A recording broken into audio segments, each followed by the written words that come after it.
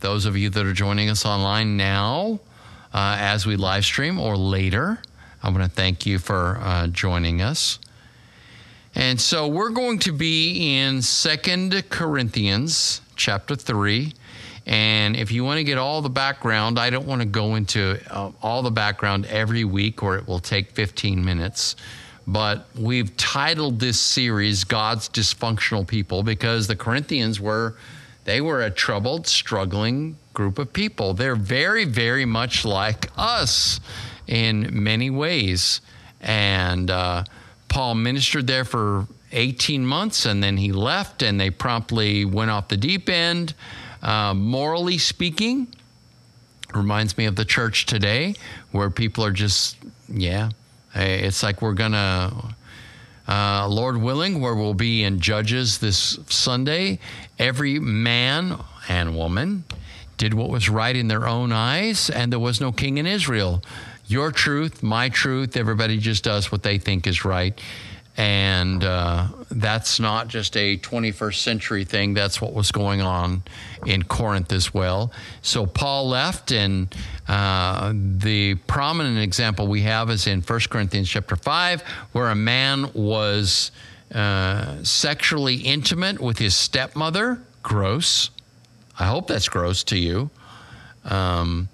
And Paul said, this doesn't even happen in the Gentile world, in the pagan world. You need to kick this guy out of the church and let him go figure it out there in the world, and we'll just let his consequences discipline him so that he is not, without Christ, but he eventually comes back. And it appears that there was some controversy regarding that. There were people in Corinth that were behind Paul and others that were not. There were interlopers that came into Corinth, and they were teaching a variety of things. Some perhaps were what we might term Judaizers, which means they were saying you need to obey the Old Testament law and become a Jew if you're going to become a Christian. Others were more oriented toward Platonism.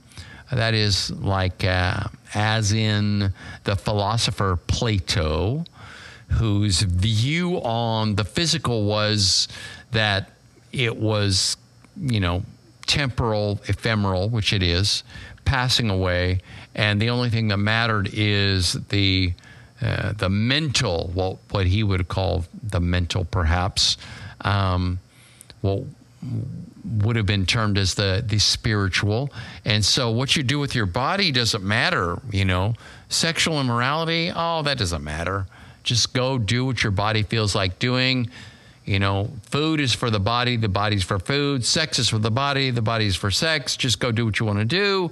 But you can be a spiritual person in spite of that. And Paul said, no. That's not the way this works. You are a holistic being. You are physical. You are mental, you are spiritual, but you're one entity, okay? So one for all and all for one. You can't just let your body just run out and get drunk, get high, sleep around, do whatever, and say, well, I'm just actually a spiritual person. No. If you're a spiritual person, then that means that you're going to exercise self-control. So in any event, there are a lot of philosophical viewpoints that would enter in here. The Stoics are another, and they would have advocated for strong physical discipline, keep the body under control and so forth. So there are all of these secular viewpoints that are entering in as we have in our world. And the Apostle Paul is trying to teach a Christian viewpoint. And caught in the middle of that are these Corinthians with these false teachers that are coming in and trying to lead them astray and collect money for what they're doing. So, that's always the case. You are wise enough to realize that, right? That if you have a political group or a purported spiritual or religious teacher or whatever, and if they're constantly asking you for money, guess what it's about? Yeah, it's about the money. I don't constantly ask you for money. Do I ask you for money? I don't. We got to pay the bills around here. I'm not stupid. Okay. But I just firmly believe that if the Lord has called us to be here and do what we're doing, then he's going to supply our needs, and he's going to prompt you and urge you to be giving people. I shouldn't have to every week say, oh, we're going under. I don't know what we're going to do. And the world is, the sky is falling. The sky is falling. But if you give $50 more, it will keep the sky from falling quite so fast, right? No, I mentioned that either Sunday or last Wednesday. It's like every political group, every religion. I'm exhausted by it, frankly. I am exhausted by it. I don't care who it is. They use every political excuse and emergency as an opportunity. They're opportunists. They just want your money. I'm sorry. I don't believe in your cause if the only reason that your cause is important to you is to get money out of people. I just don't. Paul wasn't like that. He didn't even take money from the Corinthians, and they were rich, by the way. This would be like having a ministry in McKinney and Plano, okay, or Frisco, okay? Listen, if you live in Frisco, you got money, because the houses there are expensive, and just driving up and down the tollway is expensive. You got to pay to drive on this freeway that is constantly full of traffic and traffic jams and whatever. I used to do Uber and Lyft, and I was like, I can't imagine living up here. It's like, y'all are rich and y'all have serious traffic problems, and you're paying to be in this traffic jam. Wow, that's tragic. I'm sorry for you.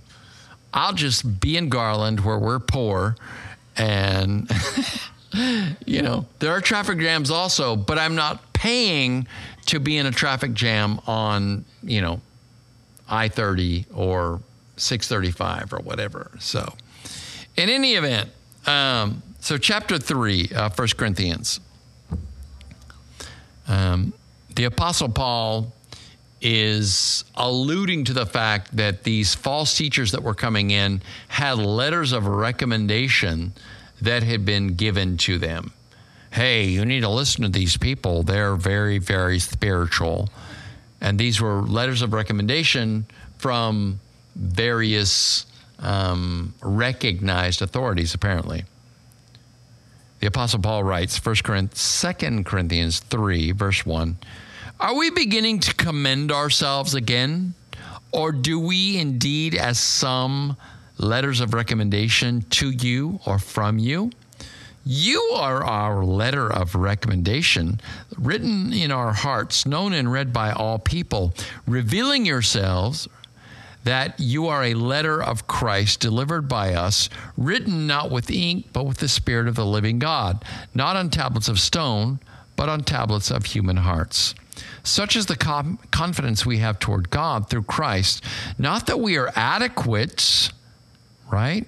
Not that we are sufficient, the ESV writes, in ourselves, so as to consider anything as having come from ourselves, but our adequacy or our sufficiency is from God, who also made us adequate or sufficient as servants of a new covenant, not of the letter, but of the Spirit.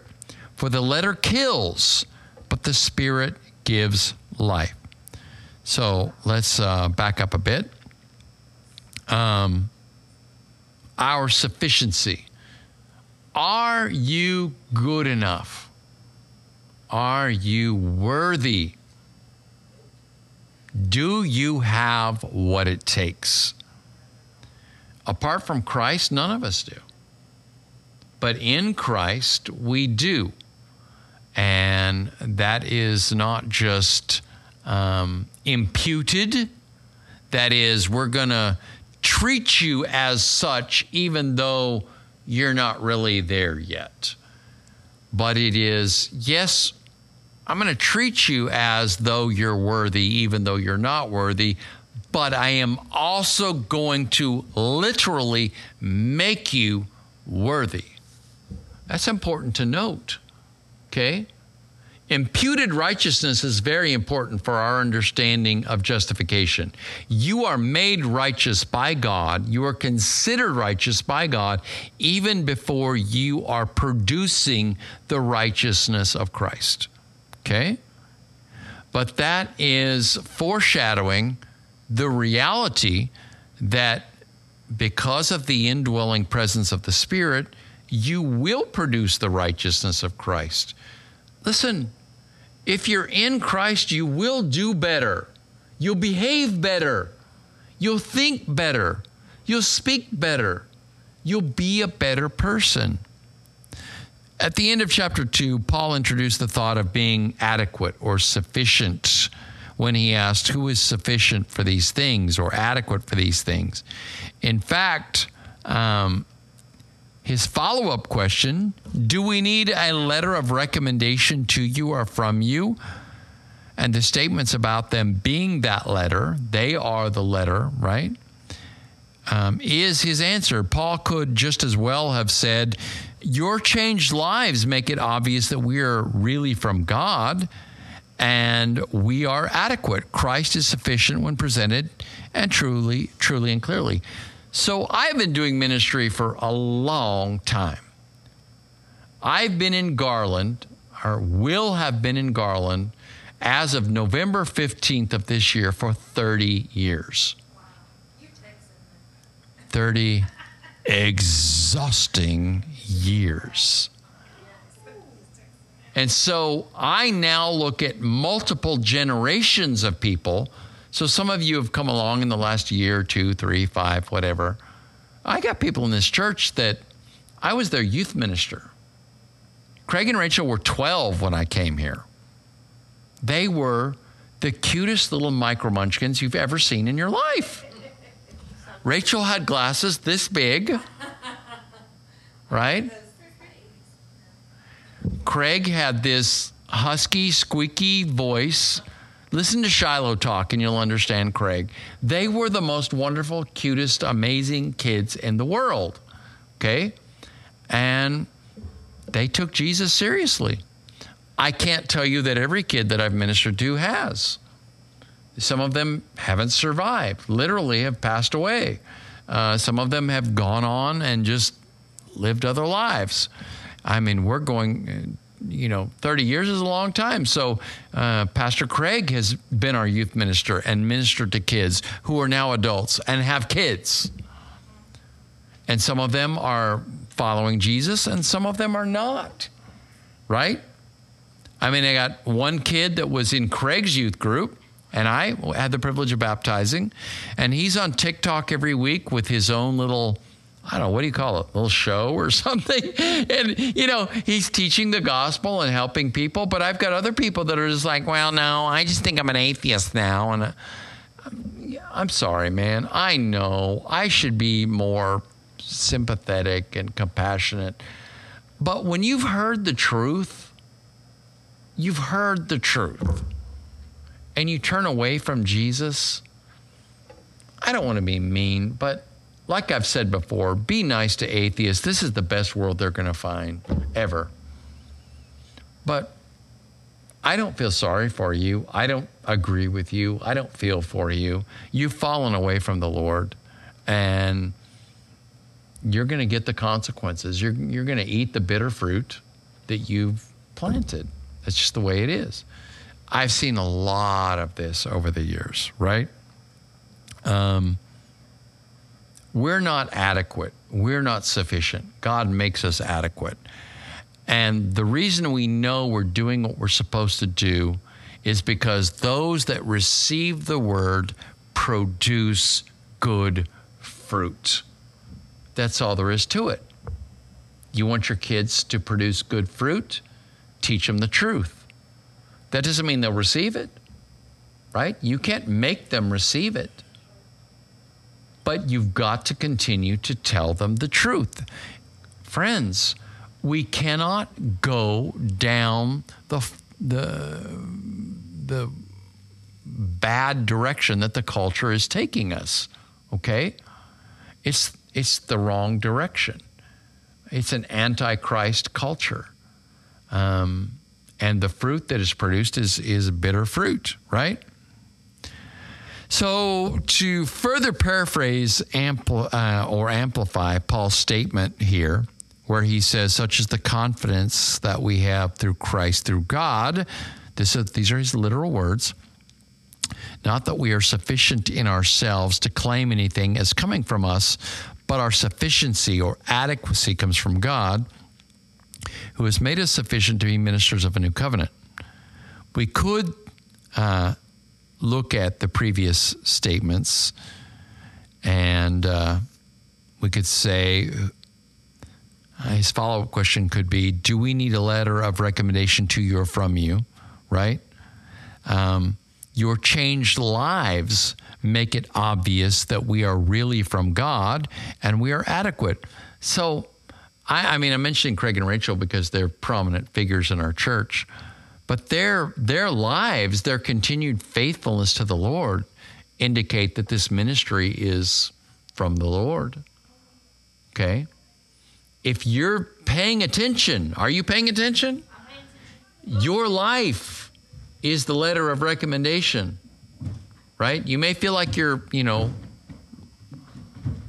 children, they're having fun. You may feel like you're wobbling at times, like you're doubting at times or whatever, but the reality is the truth of the gospel makes a change in people's lives, and your changed lives, if you're paying attention, if you're believing, that's evidence. That is evidence of adequacy. Let's further paraphrase Paul's statement. He might say something like, we are confident in the gospel and our calling. And what has happened within you verifies the significance of our ministry. Our confidence is not self-confidence. It doesn't derive itself from our skill as preachers or our leadership qualities, our education, or even from our success. Our confidence, boy, they're loud upstairs. Our confidence comes from God. We're not good enough on our own. We have what it takes to be ministers of the new covenant because Christ is working through us. I think that would be a way of paraphrasing what Paul is saying. So if you preach and preach and preach and it makes no difference, then one of two things is happening. Either you're not preaching the gospel or people are not receiving the gospel, right? So the question is, and this was kind of my tag to, I guess, name what we're talking about tonight. Do you have what it takes? And you may say, man, I really don't feel like I do. Are you sufficient? Are you adequate? Do you live a Christ-like life? Why are all of us always saying, well, I'm just so miserable. I'm just such a bad example. Why? We don't have to be like that. It's just the temptations that are coming at us constantly and our willingness to listen to them, okay? Do you seek to lead other people to be disciples of Jesus? Do you try to share your faith? Do you have a faith to share? If not, why not? Is it because you feel unworthy? Do you feel like a fraud, a hypocrite? If you do try to lead people to Jesus, then where does your confidence come from? Whatever degree of confidence you may think you have. Jesus said, you did not choose me, but I chose you and appointed you that you would go and bear fruit. Jesus chose you to be successful as a bearer of the fruit and the light of the gospel. He said, I chose you that you would bear fruit and that your fruit would remain, so that whatever you ask of the Father in my name, he may give you. That's John 15:16. So you think, I chose to follow Jesus. I committed my life to the Lord. But what you really find is, if you are in Christ, this is you. This is Jesus. If you are in Christ, he chose you first. That's really important. Now, his choice didn't force your choice. You still have the right to choose. But I will say this is biblical.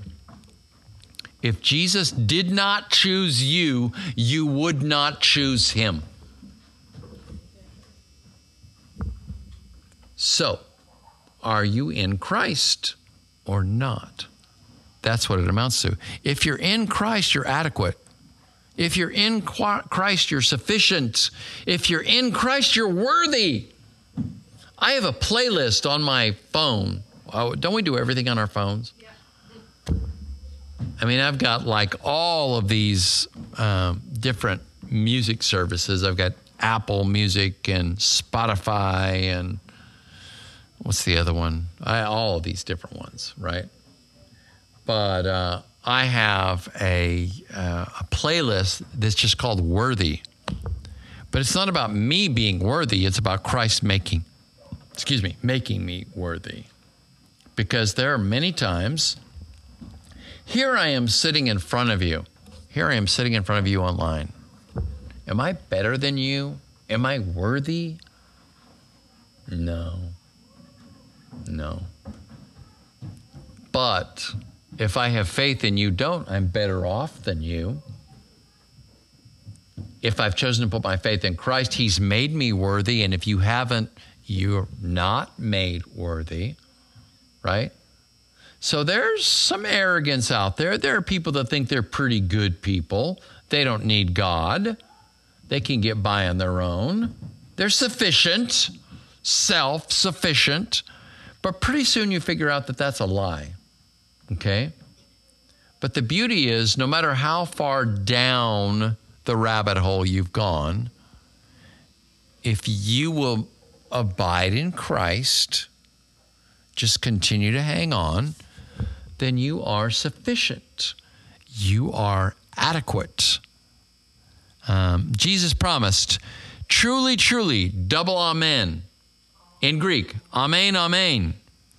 I say to you, the one who believes in me, the works that I do, he will do also. What works did Jesus do? He healed people, rose people from dead. My goodness. Cast out demons, healed the sick, raised the dead, taught the truth. He said, the works that I do and greater works than these will you do, because I go to the Father. See, I am in Christ. Christ is with the Father. And if I'm abiding in him, if I'm seeking him, if I'm praying, he's going to imbue, anoint, clothe me with the Spirit and empower me to do the same things that he did. Why aren't we doing that? Why aren't we doing that? Because we're too worldly. Because we don't believe. Because we're not remaining in Christ. Because we're running around listening to all of the lies that are in the world. Okay?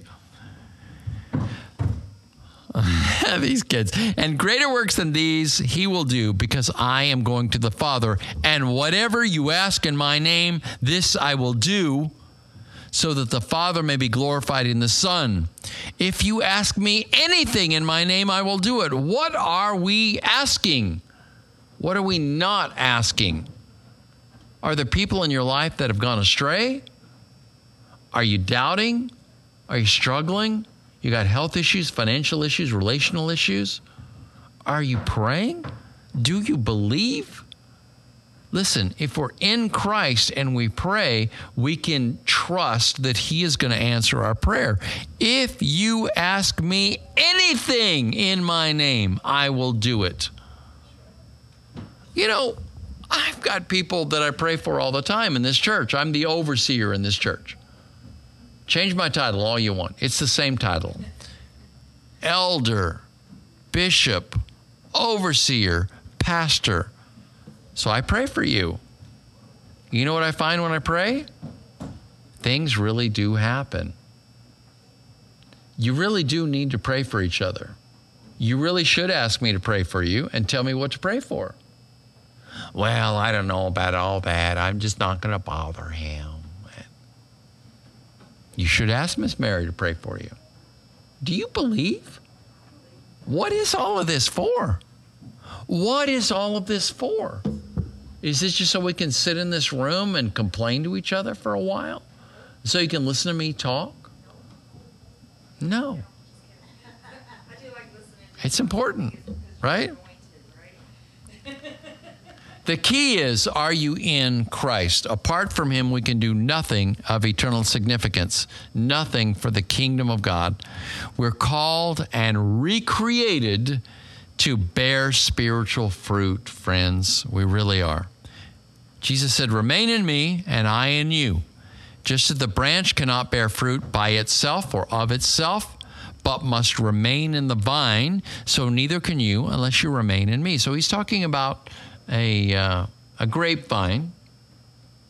So you have the stalk of the vine and you have a branch.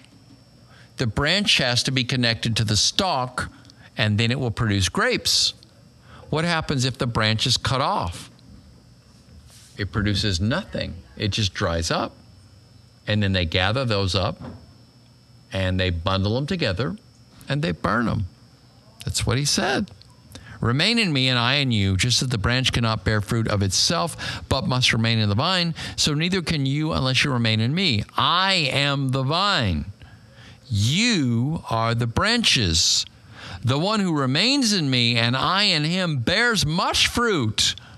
For apart from me, you can do nothing. What can you do apart from Jesus? Oh, you can do a bunch of stuff, but it's frivolous, pointless. It has no eternal significance. But in Christ, you can bear fruit, much fruit. Apart from me, you can do nothing. If anyone does not remain in me, he is thrown away like a branch and dries up. And they gather them and throw them into the fire, and they are burned. If you remain in me, if you abide in me, if you stick to me, and my words remain in you, ask whatever you will, and it will be done for you. My Father is glorified by this, that you bear much fruit, and so prove to be my disciples. This is what the Apostle Paul was and was doing with the Corinthians. So God has a purpose, friends. There's a point to all of this. It's not pointless, right? It's not random. People that believe that all of this complexity and order came about as the result of randomness and sheer chance have far more faith than I do as a believer in a God that arranged it all. I'm sorry. Bless you, and I hope you have a decent life. But what you believe is utter nonsense. It doesn't matter how mad I get at God. And between you and I do get mad at God sometimes because what he does just doesn't make sense to me all the time. But I can't disbelieve in him. Why? Because that's just stupid. I'm sorry, it's just stupid. And at the risk of being pejorative, you're stupid if you believe there is no God. You're just stupid. I'm sorry. There is a God. Now, maybe it's difficult to understand why he does, why he allows what he allows. But are you looking at the world around you and the order of it and the complexity of it? The reason why we recognize disorder is because there is order. If it was disorder all the time, we wouldn't recognize disorder. It would just be that's the way it is. That's nonsense. These people who think like that are full of nonsense. I'm sorry. I'm not trying to be mean. There's a purpose. God has prepared the way for those whom he knows. If you will hear his call, respond now. Know that he will sustain you. He will make sure that you have what it takes. You are made worthy, sufficient, adequate. Listen, if you're in Christ, you've got what it takes. Say, I've got what it takes. You can handle it. I can handle it. Whatever is facing you, you can handle it. If you're in Christ, just abide in him, right? It's not an effort or an excuse to, be legalistic and get you to obey a bunch more rules and so forth. That's the next section we're going to get to here. I like this from Romans 8:29 through 30. And we know that God caused, this is 8:28 through 30. Actually, I should change that because that's wrong. It's 8:28 through 30. There we go. And we know that God causes all things to work together for the good of those who love God, to those who are called according to his purpose. For those he foreknew, say, he foreknew me. He also predestined to be conformed to the image of his son. See, people say predestination is about going to heaven. No. Predestination is about you being predestined to become more like Jesus.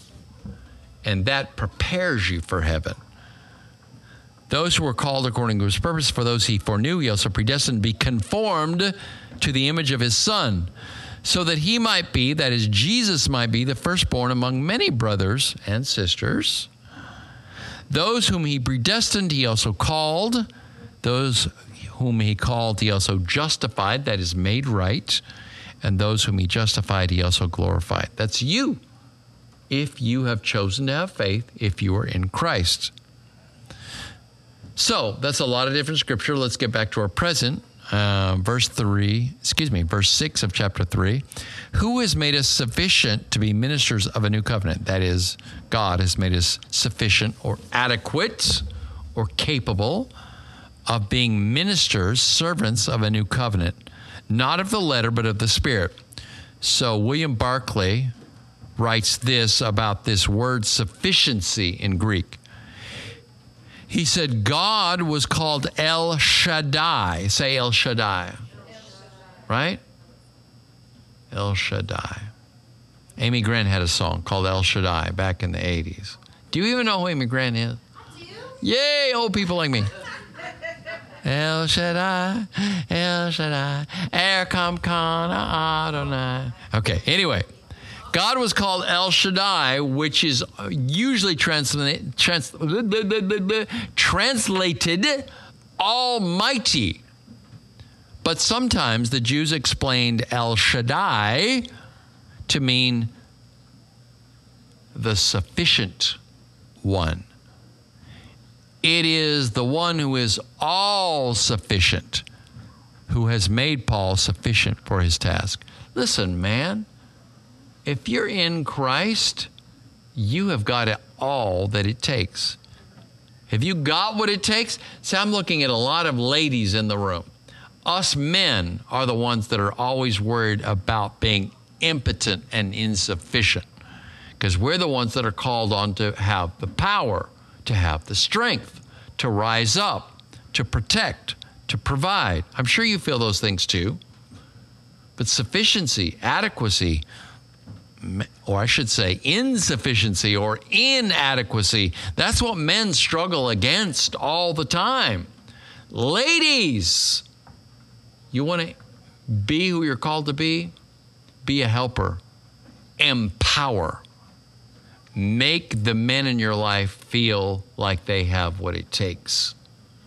If you're going to eviscerate them, if you're going to make them feel impotent so that you can feel stronger, you're not making anybody stronger. If you push somebody down, you're not making yourself any better. That doesn't mean you're better. It means that you really don't feel like you're very strong. You don't feel like you have what it takes. Okay? You need those people in your life, those men in your life, to be sufficient. Now, if they're not following Jesus, I'm not saying prop them up by any means, right? But there's a real tendency in our world to put other people down in order to make you or your group appear to be stronger. As I posted on Facebook today or yesterday, appearances are deceiving, right? This is just inadequacy on our part, right? I don't feel strong. I don't feel sufficient. I don't feel like I have what it takes. And you seem to be elevating yourself above me, so I'm going to try to make you seem less, and somehow that will make me seem more. But that's not true. If you got to pull somebody down to make yourself better, you didn't make yourself better. You really didn't. So on the new covenant, right? He says he's made us sufficient to be ministers of a new covenant. This is the covenant that was promised through Jeremiah and Ezekiel, wherein the commandments, that is the stipulations of a covenant's a contract. If you do this, I will do this. You know what that is, okay? Anybody have a mortgage? Anybody have a car loan? Anybody married? It's a covenant. Those are contracts. So I have a car loan. There's my truck. I can see it right through the doors right there. It's parked right there. I leased it for a while from Nissan, and I had a contract with them that said, hey, I'm going to take care of this vehicle, and I'm going to pay you this much every month, and you're going to let me drive it. They said, fine, we trust you. Then at the end of the lease, because of the current economic situation, normally a leased vehicle, it's not worth buying, okay? The value of it is typically at or less than the amount that you would owe if you were to buy it out of the lease. But because of the way things are right now, that truck is worth way more than it would have been worth previously. So I bought it. So I took a loan out through Bank of America. They had a decent rate at the time. There was another company, was a loan company up the road here that had lower interest rates, but I wasn't. They wanted my Social Security card. Anybody my age, do you still have your Social Security card? I don't. I have no idea what happened to that. I got my Social Security card when I was like 14. I'm 60. Do I know where my Social Security card is? No. Are you kidding me right now? You have to actually go to the Social Security office and sit there and go through it to get your card. And that was so I could get 1% less interest. So all that said, I got a loan through Bank of America. So I have agreed with Bank of America that I will pay these payments every month for this amount of time until the balance on the truck is paid off. And they bought the truck from Nissan and they let me do. But they have stipulations. The stipulation is I have to make the payments. If I don't make the payments, what's going to happen? They're going to send some dude with a gun and a cigar and a tow truck, and he's going to say, yeah, we're going to take your truck right now. And I'm going to say, no, you're not. Yes, I am. And I'm going to say, okay. And he's going to drag that thing on the back of a flatbed truck and haul it off because I have to keep the agreement. I have to keep the stipulations. I said I would pay this much every month. Okay? That's a contract. So I'm preparing to officiate a wedding in October from a former student in our youth ministry. They live like way off up in Grand Prairie now. And In order to officiate a wedding, in case you're wanting me to officiate your wedding, I require premarital counseling. And if you don't take it, I don't do it. It's a way for me not to do so many weddings. No, it's actually my way of saying, I want you to know what you're getting into. Okay. Now, this couple has 2 kids already. They've been living together for quite a while. So it's not that they don't know how to live together. Okay. But I still am having them go through premarital counseling. That's part of my requirement. Okay. When I officiate the wedding, they will speak promises to each other. Okay? In the name of God, I take you to be my husband or my wife, right? To have and to hold.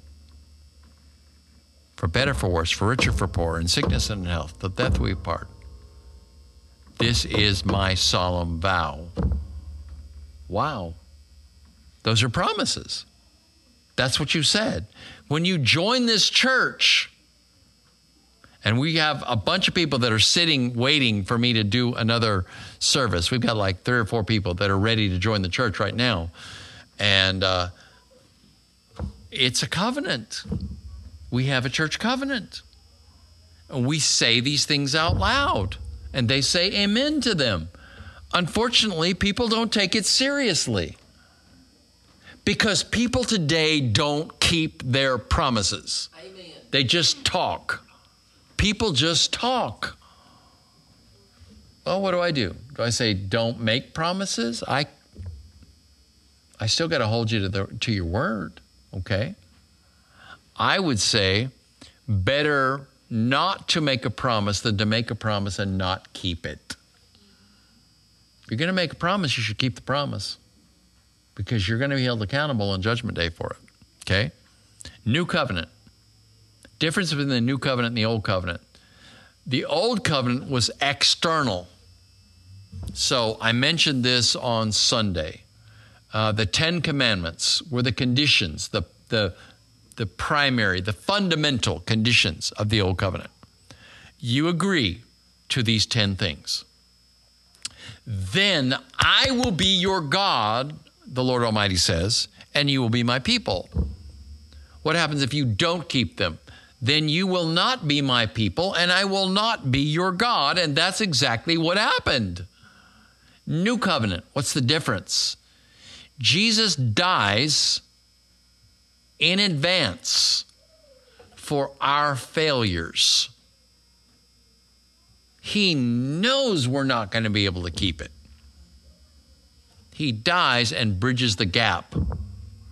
And then if we agree in faith to enter into that covenant, then he sends the Spirit of God, the Holy Spirit, to come into our heart and write the conditions on our heart so that we become what we were intended to become.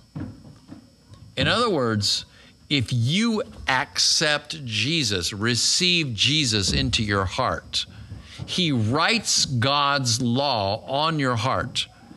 And the default for you is to do what's right.